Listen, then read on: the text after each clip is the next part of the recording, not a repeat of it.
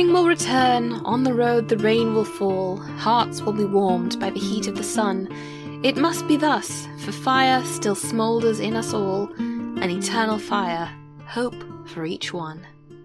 Geralt the Witcher hears yelling and cursing, and crashing. He has enhanced hearing, enough so that he can not only name the crashing item as a jar of preserve, but he's even able to discern the type of fruit contained within by how it sounds while spilling without.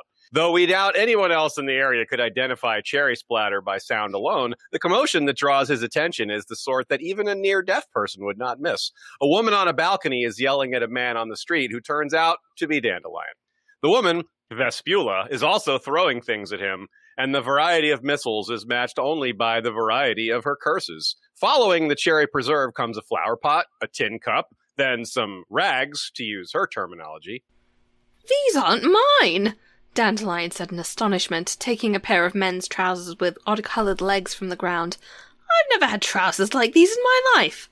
Then a copper cauldron of at least 2.5 gallons, a measurement whose precision is, in hindsight, a bit of foreshadowing, along with the seeming randomness of the hurled missiles. Indeed, a major portion of this story is dedicated to seemingly worthless items turning a huge profit, because most anything is of value to someone. More importantly, perhaps, that lesson is applied in this story to living beings. Additionally, Vespula won't be the only one to hurl insults, so that's a bit of setup as well, though she is the only one to hurl mystery trousers. One might wonder why Dandelion continues to linger in range of the insults, and especially the bombardment, but the answer comes when his loot is the next item to plummet. He manages to catch it, signaling that it's time to move on. Off they go. Now, one might think Vespula's minor role in the story is over, but one would be wrong. That, despite how easy it is to lose oneself in the crowds where they are. And where are they? Here in Novigrad, the capital of the world, the centre and cradle of culture. Here a cultured man can live life to the full. He mentions the mint, the seaport, 4 watermills, the slipper manufactory, 8 banks, 19 pawnbrokers, temples in a quantity he can't recall, it's also 19, and 35 taverns, one of which Dandelion suggests they head to straight away. Geralt's expertise in fruit splatter noises was gained during his time with Yennefer, which is noted to be in the past tense, and then confirmed when Dandelion inquires, Ah, Geralt, I forgot to ask, how is it with you and Yennefer? It isn't. I understand. No, you bloody don't. Is it far to the tavern? When inside a tavern, Dandelion becomes something like the sort of monster Geralt is often paid to get rid of. And indeed, it seems the fees the Witcher receives are light compared to the favors Dandelion seems to demand from others simply for having been unfortunate enough to find themselves in his presence.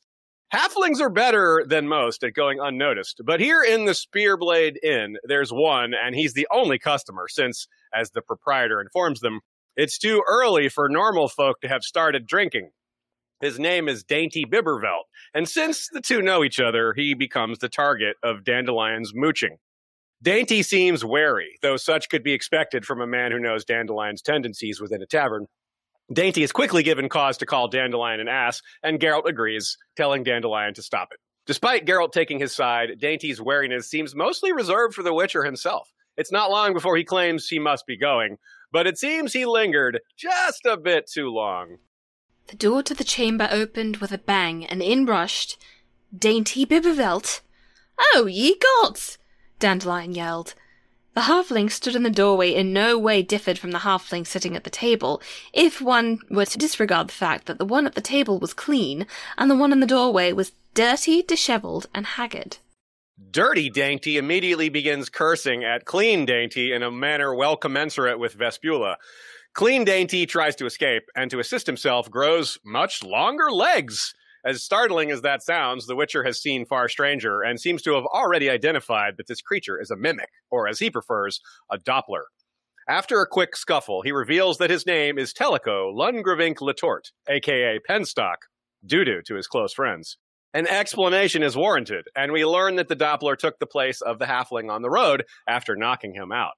Dainty had been leading his stock to market, which Tellico took as well, of course. Even Dainty's employees had no idea about the switch. During the explanations, the Doppler seizes an opportunity and escapes, again in the form of Dainty Bibervelt. They had not wanted to involve any authorities, as Real Dainty knew they'd be likely to seize most of his property in the process of doing justice. Yet the authorities involved themselves anyway by presenting the now broke halfling with a tax bill for the profits the Doppler made by selling his stuff. Worse, the innkeeper's interests do not align with that of the halfling, and he goes to the highest authority of all and tells the whole story, dainties and everything. Soon enough, the Novigrad Secret Service, a religious order, has accosted Geralt, Dandy, and Dainty and wished to speak to them about this Doppler business. Or rather, they don't want them to speak about this Doppler business to anyone. The encounter goes almost backwards, in a good way. The leader of the group himself is there, named Chappelle, a feared and highly dangerous man who apparently will use almost all means necessary to get what he wants. Something seems off about him, though. Rumors hold that he was in very poor health, but there's no sign of it here. He informs them that the innkeep is in prison. Whoever says that he saw a vexling at the spear blade a stone's throw from the chief altar of the eternal fire is a blasphemous heretic, and will have to retract his claim. Should he not want to, he shall be assisted by the power and means which, trust me, I keep close at hand in the dungeons. It's common enough for the interests of the most powerful to trample the interests of, well, everyone else. This is one of those times when the trampled interests were a threat to our protagonists, and thus the greater powers effectively did them a great favor. Furthermore, Geralt is pulled aside and quizzed about his intentions. It's a familiar enough refrain. The man asks him if he'd take a contract to kill Dopplers. Geralt refuses, on the same grounds he always does, that he won't kill intelligent species, but also, he doesn't work in crowded places where others could get hurt. Though Chappelle doesn't appear happy at the refusal, it's an act. It's exactly what he wanted to hear. Geralt's code of honor has put him in danger many times, but this time it may have saved his life. But Dainty's problems are not over. He has the tax bill to deal with, and fresh trouble arises as soon as Chappelle and his men leave. A man named Muskrat approaches, astonished that Chappelle hadn't hauled them off. How did Dainty know about the levolution, he calls it, in Povis, and to invest dyes that match the new regime's colors? Of course, by now we know that it was the Doppler who did this, and now Dainty does too. But Muskrat doesn't, and won't, given the powerful being that made it clear moments ago that one does not speak of things that may blaspheme the eternal flame. It might seem hopeless, the idea that they could find a shapeshifter in a city of 30,000, but Dainty comes to an important realization that the Doppler must be using his bank accounts and/or relationships. Off they go. Indeed, through conversations with the banker, it seems false Dainty has been there quite recently, making more deals. The banker tries to maintain his demeanor. After all, even bankers try to avoid insulting their customers, but he's very confused over how very confused Real Dainty is. To the banker, named Vim Vivaldi, Dainty is not only making highly questionable investments, but he's quickly forgetting said transactions within the hour. That is unsettling. Then, to heighten the interest, a message arrives from Dainty. Vivaldi confronts the situation. One Biberveld orders us to sell, and another Biberveld orders us to wait. An interesting situation. What do we do, Dainty? Do you set about explaining at once, or do we wait until a third Biberveld orders us to load the bark onto galleys and ship it to the land of the Cynocephali? Eh? Dainty, as the customer, is able to defray an explanation for the nonce, and instead he uses that very same leverage to ask for a full accounting of his own recent actions. Through this, he learns that he has not only paid the tax, but has considerable other profits and investments still in play. It turns out the questionable investments were actually quite brilliant and perfectly timed. He's not happy, though, because he's still worried about Chappelle. Vivaldi, not given any answers, ventures that the intelligence service doesn't like the idea of someone learning about such a major political event before them, and that Dandelion's access to courts and the nobility might be seen as the source. That perfect timing is suspicious, and Dainty's friends are implicated. They deny this, but Vivaldi says it doesn't matter if he believes them. What matters is what Chappelle believes. Or rather, what Chappelle will do, despite what he believes. And their story is suspicious. But something is suspicious about Chappelle, too, says the banker. He has changed in a good way. I swear he is not the same Chappelle. He seems to have become courteous, rational, composed, and somehow honest. Dainty flat out calls this impossible. But the banker is clearly no fool. Chappelle also wishes to expand on the Eternal Fire, building altars around the city with micro-Eternal Fires of their own in honor of the true one at the heart of the city. As they are discussing this, Doppler Dainty is ahead of the game on this as well, buying or having already bought up huge amounts of pots, oil, wax, and twine.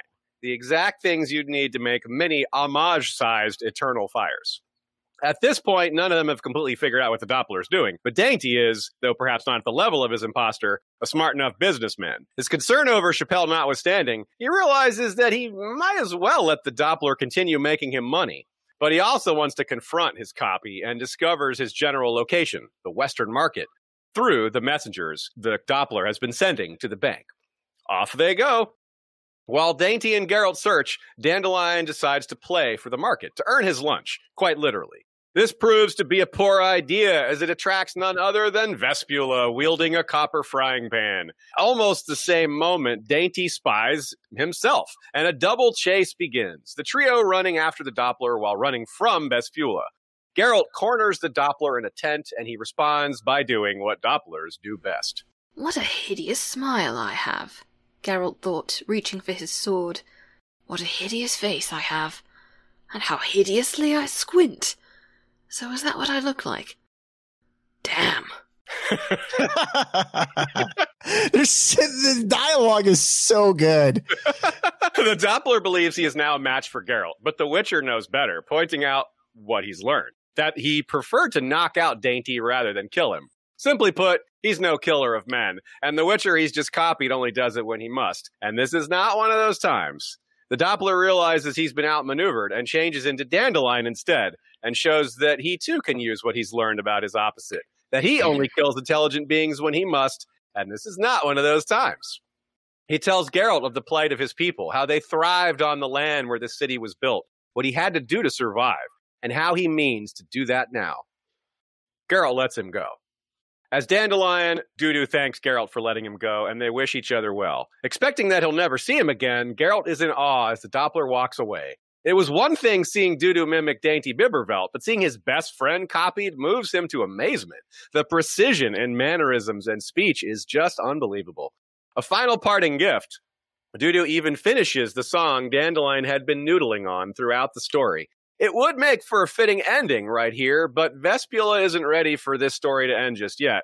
We learn a new thing about Dopplers. When struck unconscious by a copper frying pan, and perhaps other metals will work, I don't know, they revert to their natural, unsettling to humans form. Now, it's pretty bad luck to be lying unconscious in a busy market if you're anyone at all, but especially when you're a creature most humans want to kill on sight. But the Witcher is awfully fast. He snags a large knitted carpet to cover Dudu with, rolls him up, and tries to play it off, claiming the man is sick and needs space. And up walks Chappelle. His intervention worked out for them last time, but a second time? Could they be so lucky? He orders the crowd to disperse, and given his reputation, they do so quickly. Chappelle is wary of Geralt, and vice versa. They realize that they have both believed the wrong thing of the other, a thing they would never believe if they knew the person they were wary of. All along, the reader is concerned for what Chappelle, given his reputation again, would do to Dudu. But also, all along, Chappelle has been concerned for what Geralt, a monster hunter by trade, would do to a Doppler, his kin. The realization begins when Chappelle calls to Dudu by name, and we were told only his close friends call him that. He tells him to turn back into Dainty. Then he confirms that he has taken the place of the real Chappelle, who died of natural causes. What do you see in this city, Dudu, and you, Chappelle? Had you lived on the moors, Chappelle muttered back, and eaten roots, got soaked and frozen, you'd know. We also deserve something from life, Geralt. We aren't inferior to you. Very true, Geralt nodded. You aren't. Perhaps it even happens that you're better. Chappelle sets about attempting to prove that by again using his powers for good. But Dainty, real Dainty, is ahead of the game for once here at the end. Chappelle is seemingly of a mind to suggest that Dainty adopt Dudu as his genius cousin, but Dainty has clearly had the same thought. And just like that, Dudu has a home. And Dainty's family has a being who isn't literally a cash cow, but could literally change into one, and is certainly a proverbial one. Dudu is able to return the favor to Chappelle by revealing his plans to supply the city with many eternal fires, with the added bonus of some leftover cochineal that he didn't sell to Povis to make the fire look even redder and, I suppose, more eternal. This is a half-foot Doppler, who knows how to seize an opportunity.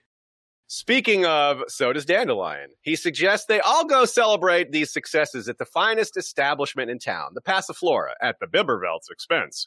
Dandelion's positivity is itself a bit of an eternal flame, but the events of the day are legitimately moving, and even Geralt's mood is noticeably brightened. Even he is of a mind to spend an evening having a good time. Off they go.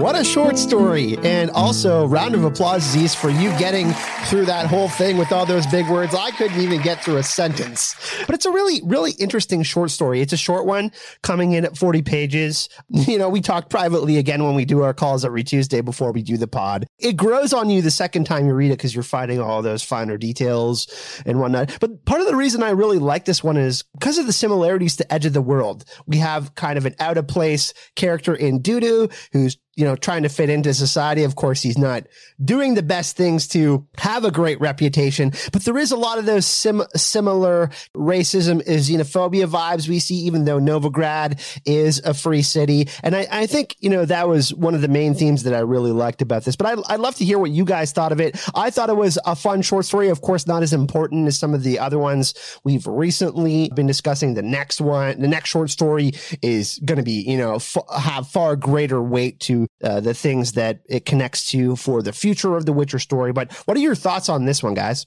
I like this story more every time I read it. The first time I read it on audiobook, and I had just been very emotionally invested in Shard of Ice, so I kind of missed most of what was going on, and it was money terms and the word doo-doo being thrown around, and I just didn't connect to it very much. By the way, somebody please tell me if doo-doo means the same thing in Polish as it does in English.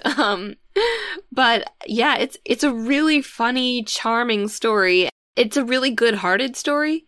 You know, most of the people involved, almost everyone, even the guy you think is the bad guy, is good-hearted and well-intentioned, and people kind of just wanting to get by, and it all kind of ends with everybody being friends. And it's definitely not as, you know, rich of a text as some of the other stories, but it's, you know, it's a really fun, light read. And from here, the book gets considerably more intense. So I think it's nice to have this little fun with economics that I think probably Andrei Sapkowski thinks this is just like the most fun thing. Like, you can't imagine how like enjoyable this is to him. It is interesting because it has like some similarities to Edge of the World, and that there's a pub and then there's a campfire after where everybody's chilling out. Dandelion's doing his thing. Of course, Dandelion is central in this one.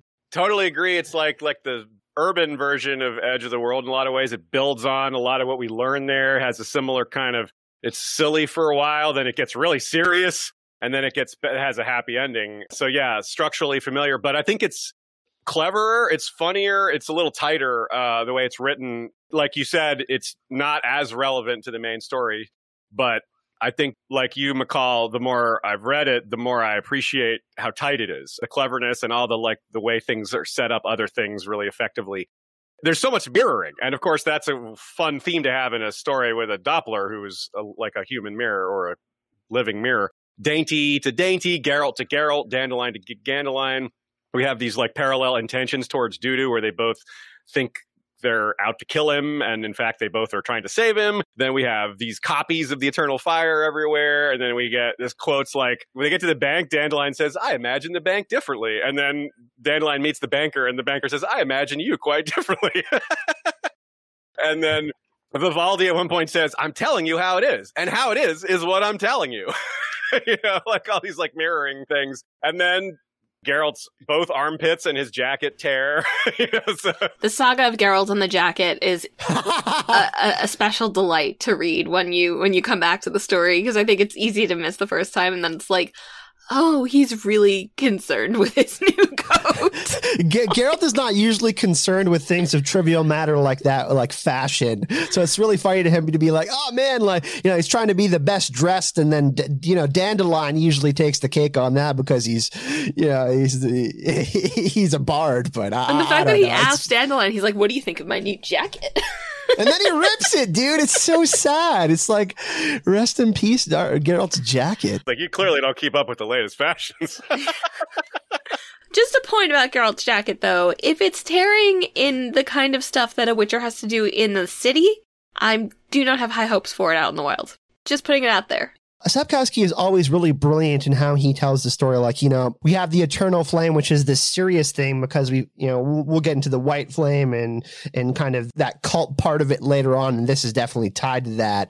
The whole Dudu copying Geralt and getting his memories and learning about Geralt's morality is really fantastic. And also like learning about characters' true intentions. It's really interesting that we get a nice lens into that because often when Sapkowski is presenting a character, we find out a lot more about them later on, like at the end of the story. We find out that what was previewed and written as their intentions wasn't their real intentions at all. And I just really loved Sapkowski kind of looking into the soul of these characters. And it's just so funny to see Dudu copy all of Geralt's moves and them like, like the Spider-Man meme where they're pointing at each other, Geralt and Dudu. But yeah, it's just a really heartfelt story.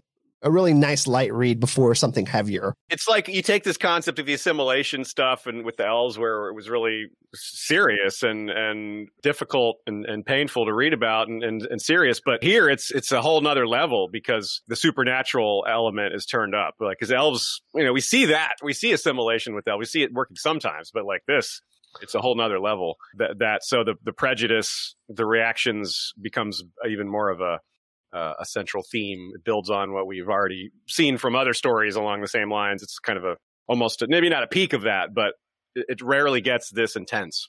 I really like too a lot of the setup for Chappelle, how there's like little clever bits. Like you see when you reread it, you see like the talk about his health and Vivaldi saying his personality has changed. But there's one other funny one I noticed when he's first introduced. It says the man addressed as Chappelle, blah blah blah blah blah blah blah. It's like, oh, the man addressed as Chappelle. So like the first line indicates it's not him, but in an oblique way. When did you guys catch on about this? Because there is a lot of like teleporting around to like all these kind of chaotic scenarios. When were you first like, I know who Dudu's impersonating? Like, I did not get it. I didn't figure it out. I was just reading and enjoying it and not thinking about it. But of course, after you go through on your other time, you're like, I noticed this like little line here. And that's kind of what's brilliant about it, right? Yeah. The second time through, it's like, okay, looking for clues. Hunting for clues. Yeah. Let us know when you found that out too. Cause I was like, oh, it really enlightens you when you go back and you read it over again for a second or third time and you're like, oh man, I can't believe I missed that. You gave dwarves, halflings, gnomes, and even elves the modest possibility of assimilation. Why should I be any worse off? Why am I denied that right? What do I have to do to be able to live in this city? Now we know Geralt having heard a line like that, we kind of know by now how he's going to react. When Dudu says, I've been in your head and I know how you're going to react, the reader can basically say, yeah, me too. Because this is not, we've had several short stories and we know how Geralt handles the situation. He's not a murderer. He respects things like this. He respects privacy and people wanting to live their lives and things like that. So we knew that would work. We didn't necessarily know what would happen next, but that was a great moment and it recalls a lot of these really strong themes that are present like throughout the whole series. There's a lot of like interesting, especially with the contrast to Edge of the World, like, the elves we meet there are pushed out also of kind of like of a human civilization, but they're dying. The persecution has led to the point where they are like absolutely almost eradicated. And that is similar to the plight of the Dopplers. But we also see a lot of prejudice facing the dwarves and the halflings. And Dandelion is like, let's go to the Passiflora. And then Dainty's like, they only let humans in there. And Dandelion's like, we are human. And then he's like, oh, right, you. And we got to remember that dwarves and halflings were amongst the first races to really establish the continent, right? Like they were around then, and humans more and more have acquired power and magic, and that's why we see less and less of them. So this prejudice thing is highlighting not only for the elves, but dwarves and halflings, which have experienced that as well.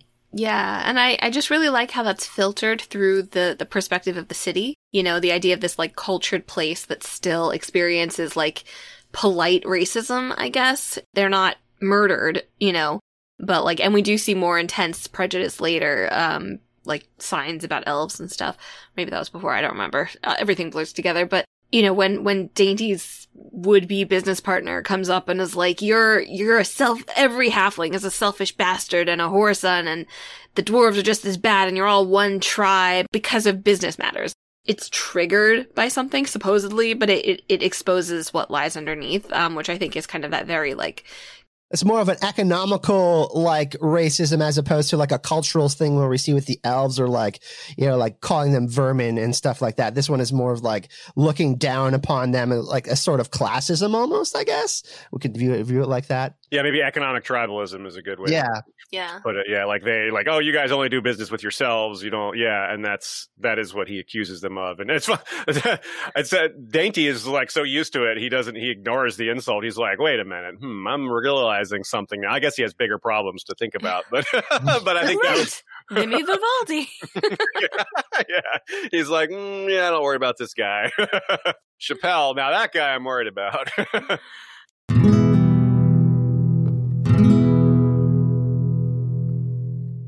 You have this note here, McCall, that sometimes it might be that there are even improved versions, which I hadn't thought about. I like that a lot. I'd like to hear you expand on that.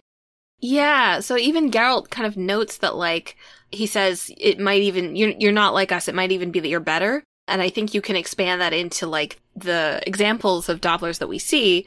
So Dudu is smarter than Dainty in economics. He finishes Dandelion's song that Dandelion wasn't able to find an ending to. He can't quite be Geralt, but he also gets more about Geralt than, like, he knows exactly what Geralt is and is not willing to do. So they are kind of equal in that way, right? Because that's what Geralt confronts Dudu with also. And then, you know, Doppler Chappelle, obviously we don't have anything specific to compare it to, but we do know that, like, he was apparently just the worst. So it's not just an improvement, but, like, it's so clever how whatever this Doppler's name is able to kind of cash in on that reputation without actually acting on it. And I think that's really clever. Although I do need to note that the poor innkeeper of the Spearblade is, like, tossed into the dungeons, and I really hope he's okay. I figure they let him go. Like, he's intimidated enough, and he's not going to say anything. I don't know, but sure. I hope so. It's like he wouldn't, like, they're shown to be not killers. So but the thing I'm optimistic there. Part of what the point is that, like, he's using this established prejudice of the faith to protect the Dopplers, right? Because if anybody talks about Dopplers, he can crush that right away. I think that's just a really brilliantly clever position to be in. That's a great I'm rooting take for you, Mr. Innkeeper. Hope you're all right. That's a really good take about the improvement. I definitely didn't catch that, but you just laid out, like, several examples, and it seems like, I think you're totally right. The finishing the song was particularly cool. That was a nice touch. And he does it right away. He, like, picks up the lute and he's, like, just instantly. You're right. He's like, I got it. Boom. Yeah. And this is also, it's not called Winter, by the way, Dandelion. It's called Eternal Flame. well, listen to the two differences. This is the first part, so there are really different perspectives in the ballad. Around your house now, white from frost, sparkles ice on pond and marsh. Your longing eyes grieve what is lost, but not can change this parting heart. So that's like a very, like, almost like negative, depressive type of ballad. And then we go like Dudu. The spring will return on the road, the rain will fall, hearts will be warmed by heat of the sun. It must be thus, for fire still smolders in us all, an eternal flame hope for each one. So then it's almost like kind of how the story starts and how the story ends. We got like a little bit of hope in the end as opposed to like a really like bad outlook in the start. So Sapkowski always likes to kind of troll us with these foreshadowings, but it's all there in the ballad, I think. Yeah. That's pretty cool. Another comparison to elves real quick. The Dopplers never had the same choices elves had, the elves, and they have each other. That's another thing. Elves, even as they're pushed to the edge of the world, they still have each other, but Dopplers there's so few of them. And that's why it's important that we're given clues that Dudu and Chappelle knew each other before all this. Basically, it seems like one day Chappelle became Chappelle and told Dudu, "Hey, look who I am now," or whatever. And like, wow, nice going, man. that was good luck because of that whole point about him calling him Dudu, which is only my close friends call me that. And of course, he recognized him. So I wonder if they have the ability to identify each other. Can they like see each other? There's some sort of identifying, like, I can tell that you're a Doppler too. Like, they can sense each other somehow. I don't know. But I suspect that's the case because there's so few of them, they may sort of stick together in a way. But that's not exactly expanded on. I'm mostly just guessing. Mikkel, I also really like what you put in the document about wishes. That kind of, like when we were having our chat on Tuesday, really piqued my interest. Yeah, so I'm not actually sure where this kind of fits into the story thematically, because it feels like something from an earlier fairy tale story, and this doesn't have a direct fairy tale analog, I don't think, that we've been able to really find. But I do find it really interesting that Dandelion, like when they all leave the inn, and they're eating fritters that Dandelion has stolen, of course, because he's the worst. He's a pastry thief. He's hilarious, but he's the worst. Yeah. Right, because he thinks he deserves it, which is the worst. But there are fish in this fountain, and Dandelion says that he's going to make a wish, and that there are 3 of them, so that they get 3 wishes. I'm not sure exactly how that works, but 1 wish each. And his wish is that someone will finish his ballad for him. Someone does. Dainty's wish is that someone will pay off his tax for him. Someone already has. Geralt's wish is that this whole thing with the evil Chappelle and the people with the lamias that are coming into the courtyard will turn out to be a misunderstanding, which it not only is initially, it is even more because Geralt doesn't even realize that he's not actually talking to Chappelle. It's just like this weird little minor prophecy that's like in the middle of this story. Isn't it one of the wishes that Doppelganger gets hit on the head from out of nowhere? Oh, and is that happens too. Yeah, that's one of the wishes that someone will just thump him out. Something will fall out of the sky and hit him. Oh and my God, and then Vespula basically does that. Yeah, I love her character. She's hilarious. She is pretty great. She's pretty much the hidden dominator of the whole thing. I mean, again, I hate Dandelion. I have plenty of issues with, but like the interplay at the beginning, just with Geralt being like, it is the sound of cherry preserves being thrown out a window. Must be Dandelion. Yeah. And the meaning of her name means wasp, which is hilarious. Yeah. Really right. You can't get rid of her because, like wasp will chase you.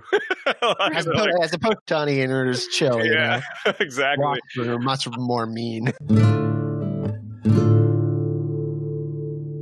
Since we're about the point in the notes where Mikkel, you have your stuff about the recovery stage, which I think is a really great take, but I want to kick it off with that line you just cited about cherry preserves. We've all seen like various versions of the trope where you've got the like really sad boyfriend. It's usually a man, and from my experience watching TV or whatever, like I think of Ross on Friends when they're just like they relate everything to their ex. Like Yennefer used to throw cherry preserves too. That when something when something sparks a memory in what they used to share. Yeah, I was like, she would curse at me like that too.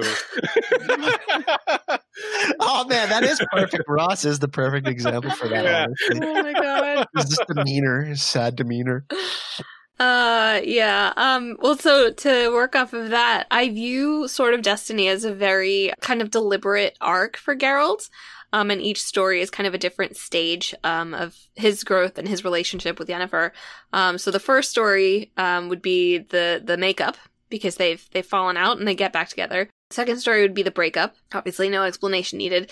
This story would be the recovery, where, Geralt kind of starts at the very beginning of the story. I think it's like the 7th sentence or something. He's talking about Yennefer, and then even, the song that Dandelion starts singing with the around your house, the white from frost and all that, like it recalls the Shard of Ice imagery. And then by the end of the story, he kind of gets over that relationship. Like his mood improves through the story with, being with his friends. And I think it's not an accident that it culminates in him like, yeah, let's go to the Passiflora, the common trope of the boys going to the pub and having a few beers and wings. You know what I mean? Yeah. Let's get over Yennefer. It does end that way. Yeah. It's interesting that, there's a couple of other signs. Like I think, Novigrad doesn't sound like the greatest place in the world. Like they pass by a dude who's like shitting in an alley, and like Geralt just does not have that visceral reaction to Novigrad that he does to Aithken Vale. And like, which is, something we mentioned last time, that a lot of that might just be the effect that Yennefer's having on him, which is part of what you recognized. The filter, yeah, his filter's all messed up. It's clearing up. The filter's cleaning itself, yeah. Exactly, yeah. And then at the end, the verse Dandelion can't finish in his ballad is about spring, and it changes to that idea of hope and a fire smoldering and like things kind of lasting that I think is thematically tied into that idea. Yeah, because they aren't done, that's for sure. They'd certainly get back together. Yeah. And that's why that's the last story in the book. No one understands Geralt like Yennefer, so let's. Yeah, I thought you were going to say me. Okay. You're next. You understand me. You understand Nivellen quite well. Oh God. There we go again. I have never. Here we go. Just a quick note. I didn't have anywhere to put this, so I'm just going to say it now. The coup in Povis that drives up the price of cochineal. It's actually like a fairly relevant event in the main series. The family that takes over is going to be pretty important in the main 5 novels. So just keep that in the back of your head. When we get to that point, I'll point it out again. Kind of a fun little dot to connect. And actually, speaking of cochineal, I don't know, which I think actually still cochineal. I don't. Yeah, I think that's beetle dye. Yeah. Yeah, it's bug dye. Yeah. Yeah, it's used in red colored food. I think red 40. So if you look lipstick. at your, so look at your stuff, and there's beetles in there. Yeah, I was reading about that last night. It's like, oh my goodness, that is wild. The funny thing is, like, I've known that forever because it's a kosher thing.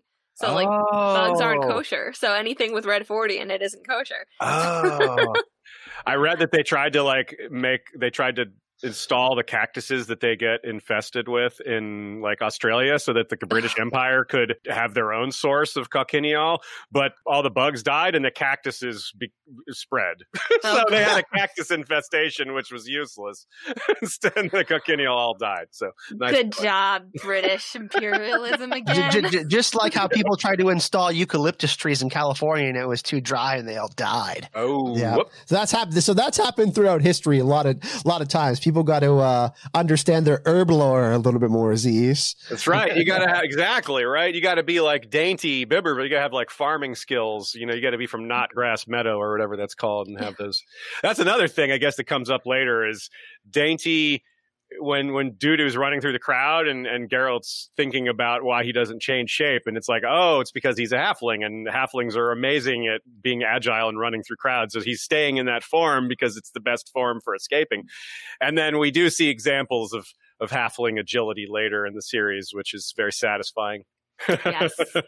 Halflings have a pretty rosy future. They know how to take care of themselves. Yes.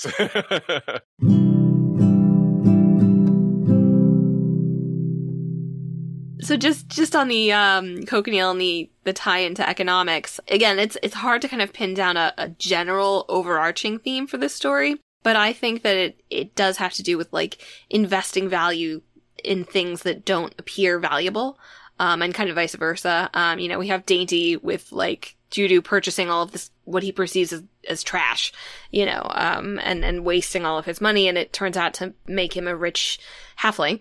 And even, Dudu himself, who is like in his natural form, they all like are disgusted by, becomes like a very valuable person that Dainty wants to have in his family. On the spiritual note, there's a really interesting contrast between like the very high value placed on the worship of the eternal flame, I think. Chappelle's, obviously it's not Chappelle speaking, but like it doesn't seem to be out of character for him to threaten anyone with horrible torture for blaspheming the eternal flame, even indirectly. And I think that's really interesting that it's kind of contrasted with the way they end up maintaining that flame, which is through these cheap materials. And it's kind of like the value of the thing is basically what people decide it is. Like cochineal was totally worthless before, and now because of politics, people have decided that red is more valuable than blue. That's also really interesting to me. Also, especially in fashion, specifically red. Yeah, and made on a dime on right. Not just from political reasons, but that is what happened here. Yeah. Shall we jump into characters, guys? Because there's a pretty big, like, for those of you that watched a TV show and got into the books, of course, we get a Doppler in season 1, and there's a pretty big change. They pretty much just make this Doppler a mercenary / villain. And it's kind of tough because you can't for them to adapt it onto TV, they're not going to be able to do all of the short stories, right? So they kind of pick and choose which ones are going to be the most impactful to kind of, the connection to all the Blood of Elves stuff and Time Contempt and all that. So this was a little bit disappointing. I'm in agreement with Mikhail and Aziz here. A little bit disappointed because we don't get to see the backstory of this character and what really makes up that person. And we really only kind of get the mercantilism part of it, unfortunately. Mercantilism. Yeah. It is, right? We lose the tragic element. We lose a lot of the depth of their struggle. And I totally agree with you, Kyle, that, that's because this short story is kind of a standalone. It's like McCall said, it's part of Geralt's path in a sense. It made like if we had all sat down to predict which stories would make TV, I'm sure most of us would have guessed this would not have made it. But they still wanted to keep that element of the shapeshifter in the story, so they just did what they had to, I guess. So I don't hate it. I just wish it could have worked out a different way, but I understand. Let's talk about, shall we chat about Vespula and the other characters and Dainty and Chappelle? It feels like we mostly covered them, but I'm sure we may have a few more takes, like as far as we talked about halflings and what maybe the future of Dopplers. And you guys have anything more to say about Dandelion or Geralt or Chappelle or anything like that? All I have to say about Dandelion is that he's just blatantly sexually assaulting this innkeeper's daughter, and she's falling to the floor, so he'll stop touching her. And I'm just like, I don't know how to hold Andrzej Sapkowski as I believe, feminist writer, given later developments, and just blatant, unpunished, humorously treated sexual assault. So I wonder, I do too, but maybe I'm being maybe this is too optimistic of a view, but I wonder if it's something that you raised indirectly when we were talking about this episode, where Geralt finds value, or that the two changelings don't have a community. They don't have a lot of friends or a lot of people to pick from who their friends are. And it's better to have a terrible person as a friend than to have no friends at all. Mm-hmm. And if Sapkowski wants to show that, he's got to make Dandelion be terrible in ways that aren't murderous, right. And that's about the best worst thing. This kind of person who's not he's not a full-blown violent rapist or something. That would obviously be far worse and unacceptable for Geralt. So this has to be someone that Geralt can accept without crossing these lines, and he just barely doesn't cross them, I guess. So that's my optimistic take on this, but of course that I could be completely wrong.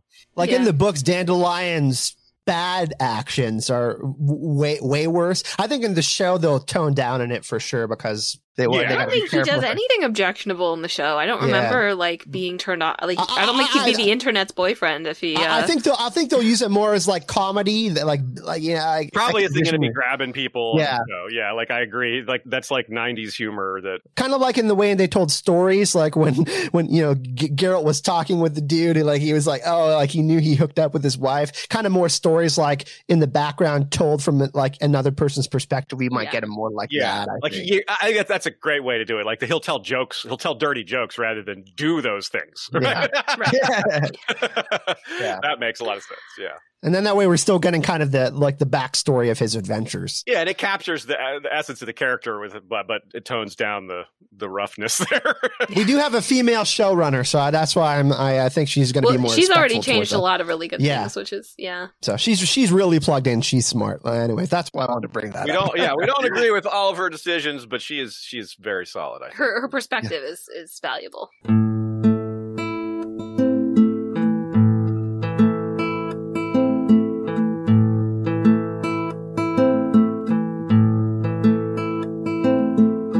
In a word, the halfling finally sighed. I've been robbed and ruined by a creature whose existence I previously didn't believe in.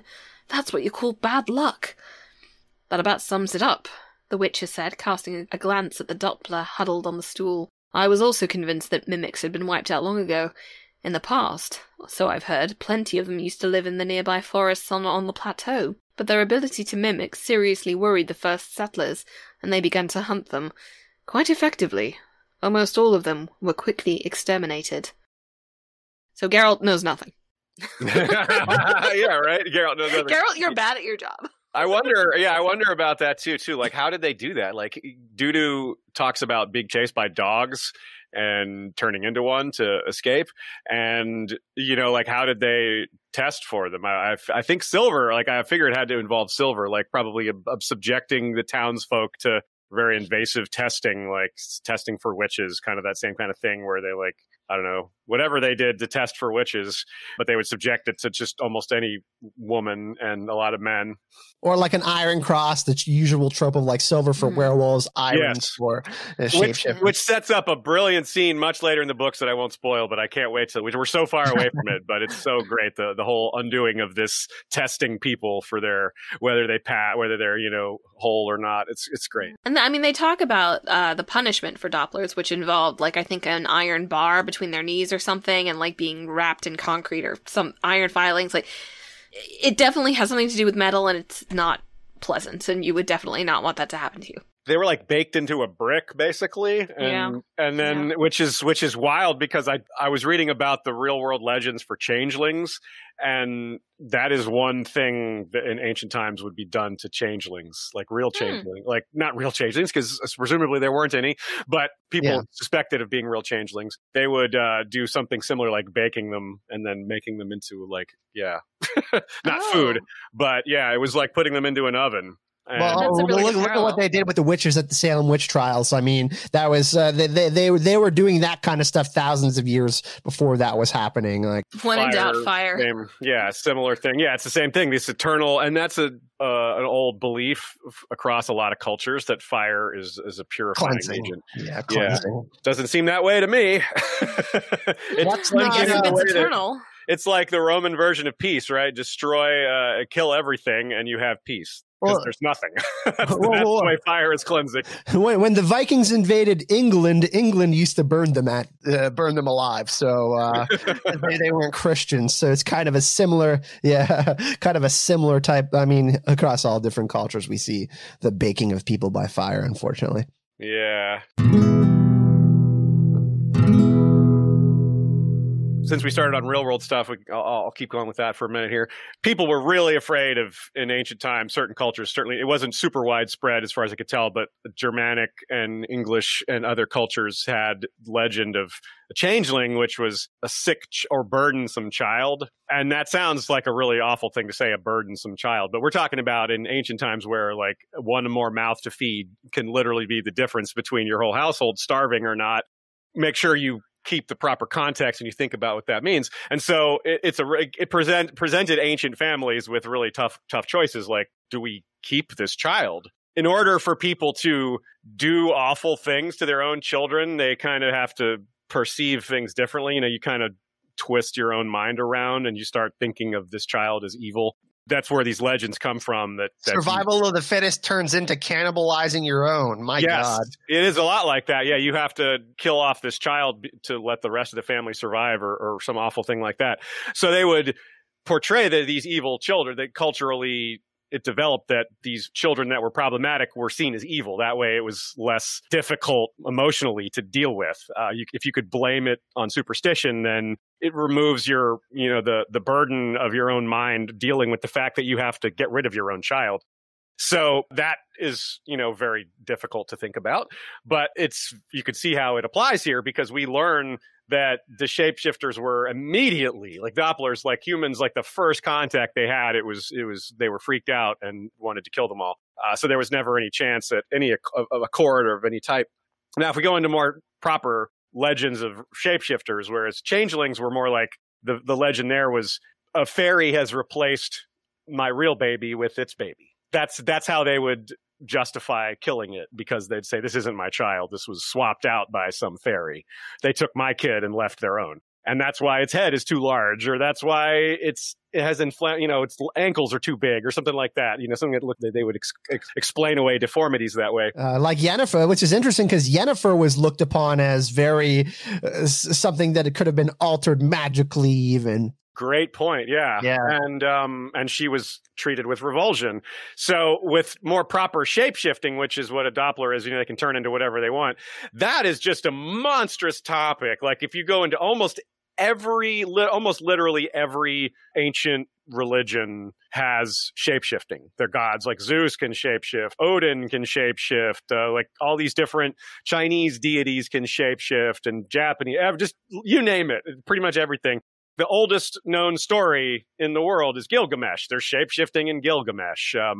Shapeshifting spirits, occasionally variations on that, like where the gods, instead of gods, it's like evil spirits that can shapeshift into people, or animals that can shapeshift into people. But it's too big of a topic for us to cover here, other than just say it's a monstrous topic that has roots in almost every culture ever. So that's pretty cool. As does Eternal Flames, right? That's very popular.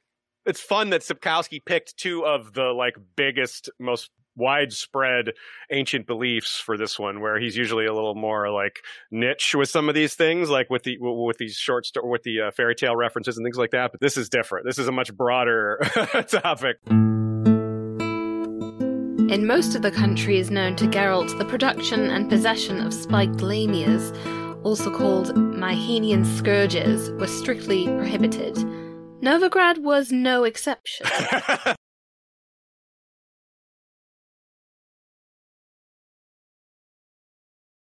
We have lamias, which aren't herblore, but lamias were those like the little disc shield things that were whips that the Chappelle's guards had. Lamias symbolize hypocrisy, which is brilliant because we have like this church hypocrisy like all over the place here. So it's a banned weapon that the temple guards are allowed to use. Okay, then. There's multiple exceptions. We pointed out hypocrisy in other places too, so I thought that was a pretty nice little under the radar theme there. The Passiflora is the passion flower, major association with Christ and his last hours alive. So, Passion of the Christ, that's where that term kind of comes from, that movie and that thought. It's not just about that movie, of course. But and then Hawthorne is mentioned here, but we've covered Hawthorne a few times. It was actually in the first episode, so Geralt mentions it briefly. But that's pretty much it.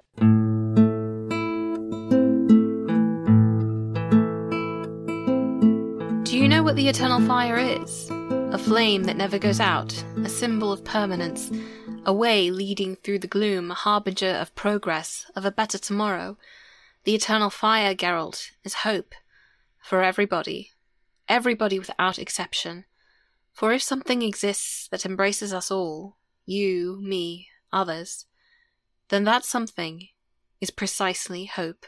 Nice. That is so good. So there's some darker tones. The word harbinger, which is usually in reference to apocalyptic type of events, which is interesting because the first part of the ballad talks about the white frost and winter, and then also the flame. And there's obviously this duality and polarization that we see within the story of The Witcher. So, but we'll talk a little bit about the eternal flame part of it. Let's talk about. Hold my hand. So feel my heart beating. So fire was pretty much like the first thing that was worshipped? Was it like one of the first things that was worshipped by intelligent beings, at least apes? It seems like it. Obviously, we don't know for sure because, we don't have footage or writing from back then. But it's obviously one of the major technological breakthroughs from all of like human development. But we didn't know how to work it. We didn't know how to make it, right? So it was sacred because it was like if you had it, it meant life and warmth and health. And if you didn't, you were screwed. So it was you could see why they didn't ever wanted it to go out. And we still, as humans now, have these vestigial beliefs and fascination with fire because of how important it was to our long, long, long ago ancestors. And Kyle, you mentioned Prometheus. These myths are rooted around humans' relationship to fire in super long gone times. It's because it all starts off with the flame being sacred to life, important to the ability to live itself. I mean, the sun, obviously, we could talk about that, talk about physics and nuclear fusion and all of that. But on a more personal level, we kind of always try to equate our permanence with something and, with something becoming afterlife. I think it boils down to kind of how insecure humans are in some way that we aren't permanent. And It's pretty cool. Like Hephaestus is like fire in creation is also a big thing, like blacksmiths and that sort of thing. So that's pretty cool, Aziz. Yeah, there's two major ways it was visualized by the ancients as far as we understand it. There are two types of fires. There's the hearth fire and the forge fire. And the hearth fire is your home fire, and that's the life and home and living one. And then that's the forge of like protection and progress, where you make tools and items. So yeah, I don't fully grasp that dichotomy, but it's probably a male-female thing also. Oh, good point. Yeah, you're totally right, because Hephaestus and Vulcan were males, and then the goddess of the hearth for Greeks was Hestia, and for Romans it was Vesta, and those are both women. And the Vestal virgins tended the fire of Vesta, the sacred fire, which was an eternal flame. So that, I think you nailed it. Yeah. It comes down to gender again. So often does. When in doubt, the answer is gender. Shout out to Amy in the chat. Also, Greek gods like Ares and male aggression and female comfort and growth. Like there's a clear difference between the two of them. Yeah, the way these things are portrayed. Yeah, totally. So there's it's the same thing with fire gods and things like that. If you look back, you find not every religion has a fire god or whatever, but there's always connections because it's such a crucial part of our own prehistory. We have a couple of cool examples here. We have some real life examples of eternal flames. It's another thing that's just a massive, massive list. I started looking this up and was like, oh my God, this is such a thing. McCall, do you want to tell us a little bit about sanctuary flames? That's one of the more well-known ones. Honestly, I wish I could tell you I knew more about the specific origins of it, but if you go into most synagogues, there will be what's called a ner tamid, which is an eternal flame that is burning all the time. There's a couple of other different flame things in Judaism, but that specifically, it was interesting when I was reading the story because it is such a generally lighthearted story, and they keep referencing the eternal flame, and to me that's something rather somber. So it was an interesting contrast. That is something you got to give it to Sapkowski, more so than any other author I can name, that he's just so good at going from serious to silly and just on a turn of a dime and doing it really well. He's just so good at that. It's hard to do that. He's so good with tone. Yeah, like a flame for me, like a representation for me. I just remember sitting around the campfire, roasting hot dogs and marshmallows when I'm a kid. So that's a thing of comfort for me. But for other people, it could represent something completely different. You know what I mean? Like wildfires, for example. Those come back every year. Those are kind of eternal in California. It really, really depends on where you are and what place you're from, and it's pretty interesting, all of the different kind of viewpoints of this eternal flame. So a couple more examples from around the world. Like you said, McCall, it's part of other religions. Zoroastrian is perhaps the most prominent fire element to it. Some people mistakenly say Zoroastrian is fire worship. It's not. It just it's a major component. Fire is a major part of the worship cycle. It was never a thing. They didn't actually worship fire. That's a misnomer. And that's the main influence for lore in that religion, in Song of Ice and Fire. Yes, George took some of the things that are mistaken beliefs about Zoroastrian to build R'hllorism, because those things are more fantastical and interesting in that way. Christianity has plenty of stuff with fire, so does Islam. Just all these major world religions, it's fairly common. South India has several temples with flames that are apparently several centuries old, which that is just really cool. Paris has one under the Eiffel Tower in honor of World War I that's been going since 1921. St. Louis has one that's even older by 2 years. St. Louis, Missouri has one that's been going since 1919. Japan knocks them all out of the park with one at the Itsukushima Shrine that's 1,200 years old, a flame that's been burning since 800 AD. Wow. Right? That's so cool. And Japan has another awesome one that's the reverse. They started one after Fukushima, or I think it was after Fukushima. Maybe it was after World War II. I'm blanking out on when it was started, but they're going to extinguish it when nuclear power is gone, or when nuclear weapons are gone. That's what they're going to, so it's going to burn until there's no nukes. Yeah, it's pretty cool, huh? Wow. It's also a cemetery thing. I think there's, by the tomb of JFK and Robert Kennedy, there's an eternal flame there.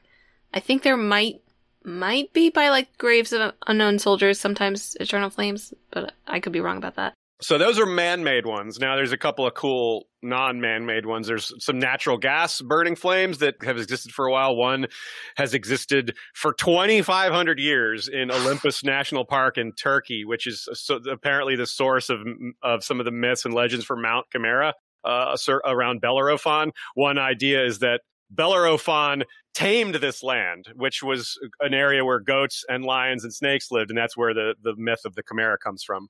That's just a guess, that not my guess, but people that, researchers, historians think that may be where it comes from. But anyway, 2,500-year-old natural gas flame. That's wild, right? And Kyle, back to what you were saying about campfires. There's a flame that's been burning. Some hunters set a natural gas vent on fire in 1922 in New Zealand, and it has been burning ever since. And it's now a tour stop where you can go and have pancakes and tea cooked on the eternal flame. Oh, they better have Canadian maple syrup. And there's a coal fire that's been burning in a place called Burning Mountain, Australia, for 6,000 years. I don't know how they know it's been going that long, but that's what it said. I suspect a lot of this is guesstimated, maybe? Or... Yeah. That's a nice word. The Olympic flame isn't an eternal flame, right? They light it at a specific time. I think. Is it? Is it? Eternal, yeah, I think it is. That one's really interesting because it represents like the spirit of competition and all of that, which is awesome. It is pretty neat to think about a flame that's been around that long. It gives you kind of like a connection to the people who saw it first and everything. I don't know. It's pretty cool. Way back in the day when they were shooting javelins and rocks around. Yeah. Jordan Alexander in the chat says, eternal flame pancakes.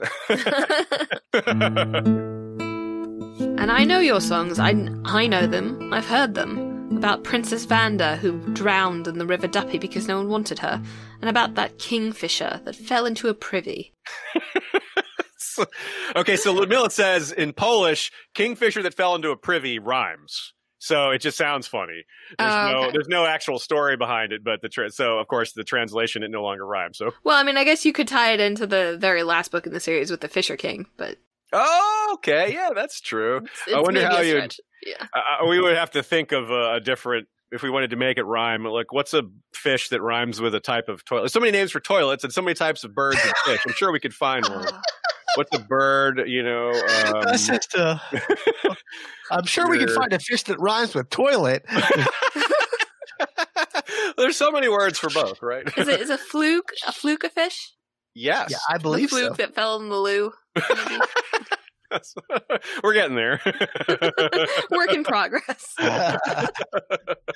So then also Ludmilla tells us that the name in the river, the name of the river in the original text is Duppa. It says Duppy is a translation, sort of, she says declension, which I admit I don't know what declension means. I guess it's a translation thing. So when you remove one P, she says it's the Polish word for ass. So she drowned in the river ass. And then the kingfisher that fell into a privy says more ass stuff going on. And in Polish, W is read the same as V, so it's actually, so you read that as Princess Vanda, it would be Princess Wanda. I'll just read what she wrote. The Eternal Flame has one very small reference to the very famous Polish legend about the daughter of Krak, who is the guy from the Dragon Legend, which we discussed in a prior episode, if I remember correctly. I guess Bounds of Reason. And her name was Wanda, and she was a very brave and beautiful woman. There was a guy named Rudiger, who was a ruler of one of the German tribes, who wanted Wanda to marry him, but she refused. So Rudiger invaded lands ruled by Wanda, and from that point, there's two different versions. One version says she led her army and defeated Rudiger, and he killed himself because of shame, and she ruled peacefully and stayed a virgin. We can stop there. But yeah, that version's better. The second version is Wanda didn't want the war to happen because of her, so she committed suicide by throwing herself into the river. Yeah, I like the first version better. The Vistula River kind of sounds like Vespula. Oh, you're right. I shouldn't have left that out. So good call there. And then she says Wanda became a legend and is known as the princess who didn't want the German. Nine. That's awesome.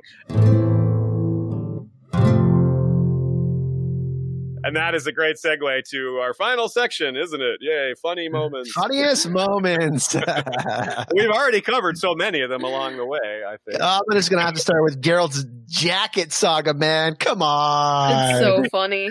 It's so funny because it's so out of character, and yet for some reason it's just like, yeah, at this point in time, I I feel you. Like, yeah, him being obsessed with his jackets. like he's a witcher, right? Like he's not supposed to be concerned with like things like that, like fashion or just money in general. I mean, he likes getting paid and stuff, but nothing that really requires you to go out and be styling, because witchers get dirty often and they smell. And he doesn't get paid in coin in the end. He gets paid in a new jacket.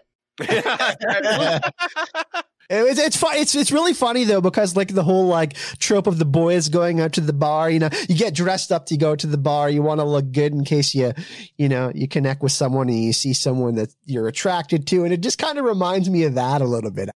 So there's this great line when Geralt is in the market and he sees Vespula. She doesn't see him. The line is, "The customer was none other than Vespula, known to Geralt as the thrower of missiles."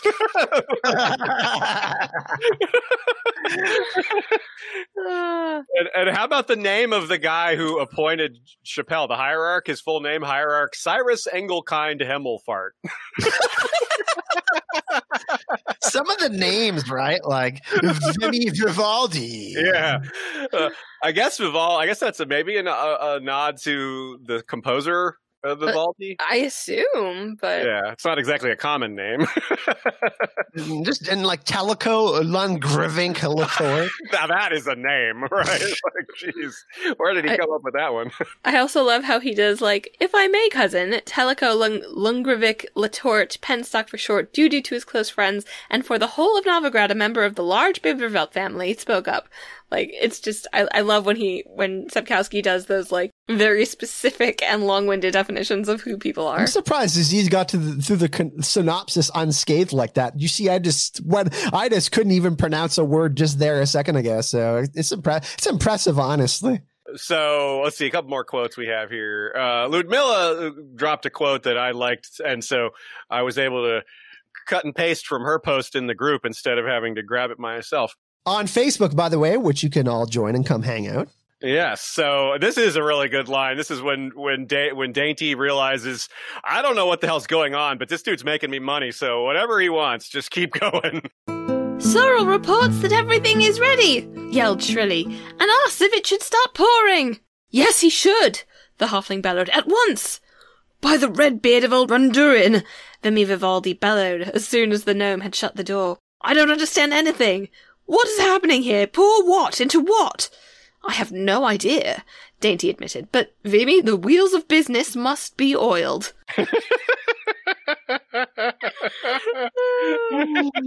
How about when Dandelion's trying to cover for him? He's like, he calls him Nutcase. Like, yeah, he's his cousin, Nutcase Biberveld. He's normally a nice guy, but the color purple just makes him infuriated.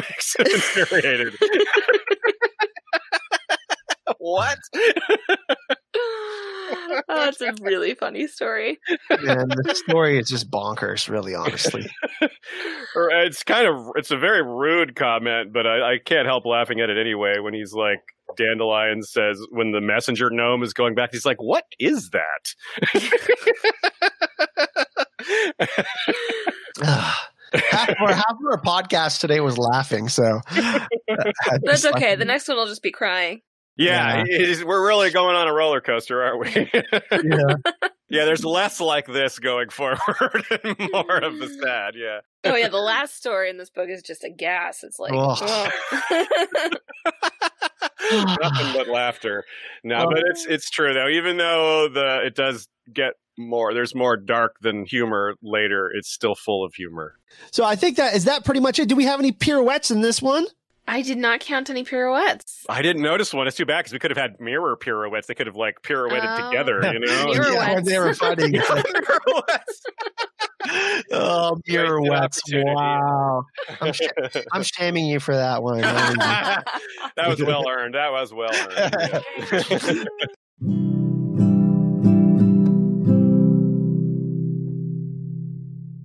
That's going to do it today for the podcast of surprise. Super excited to be back going into Sword of Destiny. The next podcast surprise, we'll be talking about a little sacrifice. Of course, we encourage everyone to join us, read the short story, of course, in Sword of Destiny, or to listen on audio. I actually highly recommend listening to A Little Sacrifice. It's the way, man, I'm blanking on his name, Peter something, reads it is just wonderful. Name? Peter McKenney? Yeah. Or is it Yeah. So McKenney or just Kenny? Peter Kenny. Peter Kenny. I'm saying McKenney for some but reason. He is Scottish, so it makes sense that the Mick would.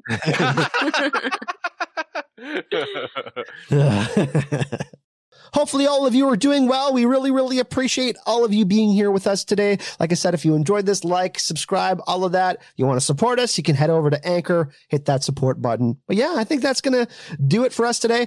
Are we going to sing? No. Okay. No. Do you feel my heart beating? Do you understand? That's going to do it for us today, everyone. And we hope that you have an awesome weekend. It's not Friday. It feels like Friday, but cheers. Have a good one, everyone. Bye-bye. Bye.